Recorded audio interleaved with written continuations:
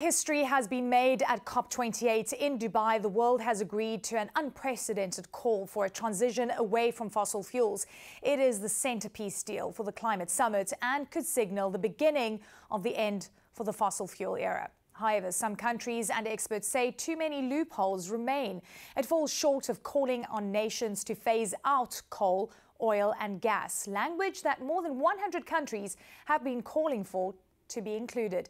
They say the agreement is not sufficient to reflect the growing urgency of the climate crisis. So tonight we ask, is this climate deal going far enough? We've got David Mackenzie joining us now live from Johannesburg. David, we know that it was a huge delay in terms of getting this final agreement. It did seem to pass very quickly during that plenary session, but it is historic, and it must be said, because finally we have the words fossil fuel in a COP agreement.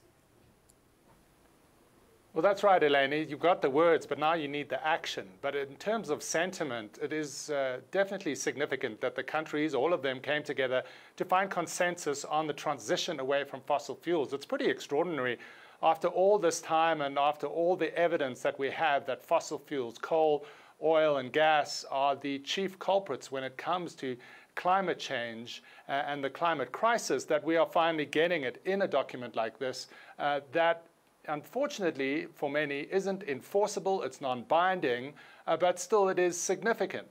Countries have also been asked to move away towards renewable energy as a whole, tripling the level of renewable energy and also looking into issues like carbon capture. Some critics say that this is a loophole, but it is significant that there was a consensus.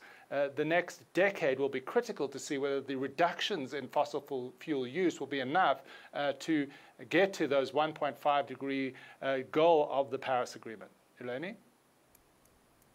All right, David Mackenzie, great to see you. Thank you so much. Well, my next guest is the Dominican Republic's Vice Minister for Cooperation and International Affairs, and she attended the COP28 summit in Dubai and said this about the language in the climate agreement, and we quote, "We thus call for consistency and pragmatism, the pragmatic approach being the one where small islands can survive."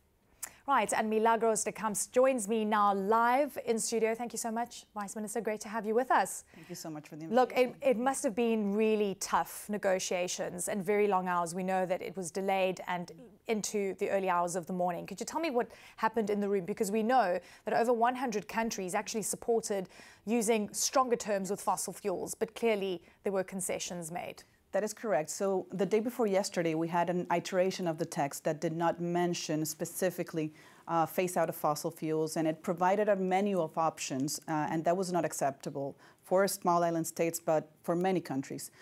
We consulted with the presidency during yesterday all day, and we were until late night hours talking with them and expressing that this is a matter of survival for island states. We're not talking about 1.5 limit as a negotiating target, but it's a physical limit for us. So after many hours of working, we received a text this morning, and we reviewed the text. And even though it's not what we wanted, it does not put us in path to 1.5 degrees. Yeah. It is the first time it has mentioned fossil fuels, so it is a historic agreement. Yeah, it is historic in that sense, but as we've ascertained, there are, of course, loopholes. Yes. I mean, I think it's important to note that your country, Dominican Republic, has experienced unprecedented flooding, 37,000 people displaced. Yes. You're at the coalface of this. And look, small island nations actually even said that this is almost signing a death sentence if we don't use the right language. Do you feel you signed a death sentence? We feel we signed an agreement that is incremental, and it will reach somewhere, and we will have that happen, in part because it is our survival that we're talking about. So the science is very clear on what we have to do. We need to peak emissions by 2025, and we need to reduce by 43% greenhouse gas emissions by 2030, and we need to arrive to net zero by 2050. This agreement does not take us there. So we will make everything possible to increment our actions and to have the negotiating text by the next COP to be more ambitious. So in that room, during the negotiations, how powerful was the push from the oil-producing nations? Did you feel that that was really strong? Because we know that publicly Saudi Arabia, Kuwait and Iraq were really pushing back. We heard that OPEC had sent a letter to its members saying they shouldn't support certain language. Did that come across in the negotiations? It did, and when we met with the president, he mentioned that he's losing a lot of political capital here in this text, but that he was determined to deliver what he called the North Star. And we trusted his leadership because he delivered on loss and damage, which is also another historic agreement that was arrived at COP. But that's only $85 billion. It's very small. It's not even, it doesn't even represent the loss and damage of the Dominican Republic. So we're still waiting for it to be replenished. But even getting that money deployed and how you can tap into it, the mechanisms. The mechanisms are not in place, and we're expecting that for the board. It's the main role that the board has now, starting January. Actually, we've got a soundbite from John Kerry in terms of his reaction to this final agreement. Let's take a listen. One country can say no to the whole thing. That actually makes it even more remarkable that as much ambition is contained in this document. Now, we have to obviously push, but I'll tell you what's going to make the greatest difference in my judgment. The signal that comes out of here today is that the whole world is going to be moving even harder to try to make this happen. All right, so he's optimistic. He believes that this is a workable document. But there are loopholes, right? Carbon sequestration, the unabated coal that can be used, phasing down of coal, but so forth. And again, it's still a menu. Listen, the language changed. It said countries could use these mechanisms. That was the original language. The original. Then they said we're calling on countries. Exactly. So the language changed. But it is change reality? It is a stronger language, but it doesn't take us where we need to be. I am also optimistic because I know that we will do what we need to do, but it is not what we needed. And the main thing is that it doesn't call on phase out of fossil fuels, which is what we needed for this text, because this text was the only opportunity that we had to course correct, because it's a global stocktake. So by the next global stocktake, it will already be too late.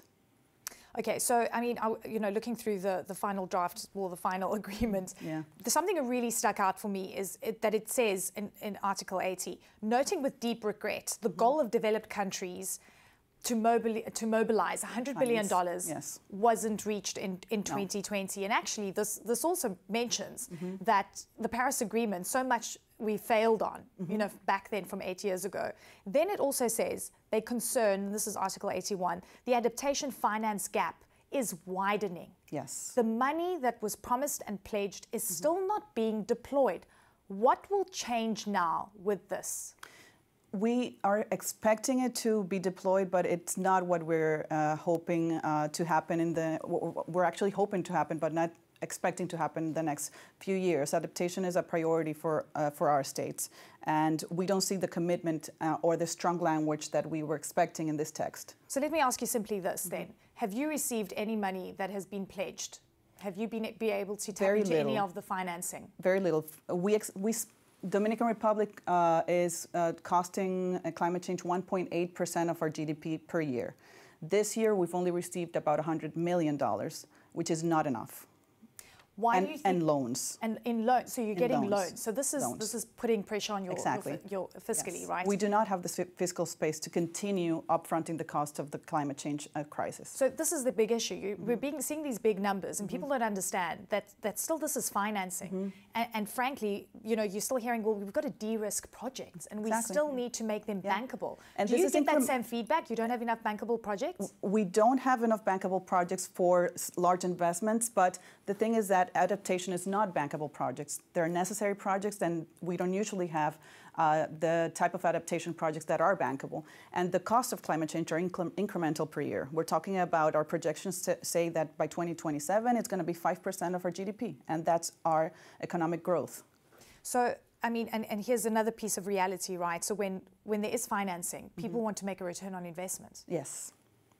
So we're seeing this money being pledged and committed to. But that doesn't respond to climate justice. It doesn't respond to climate justice, but there's always money attached in some way, profits that people are looking for. Do you think that we need to change the way we view this type of financing? We definitely need to change the way. Otherwise, it's just a shift of colonialism.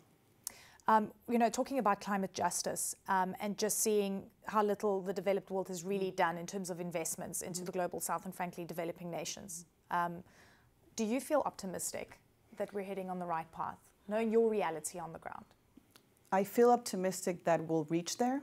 I don't feel optimistic today, but I do feel optimistic that we'll make everything possible for our survival, because I know that economic progress cannot trump the survival of millions of island states and our livelihoods. Really, I thank you so much for your time and for coming through today, and I wish you all the best. I know that you're at the coalface of the climate crisis. Yes.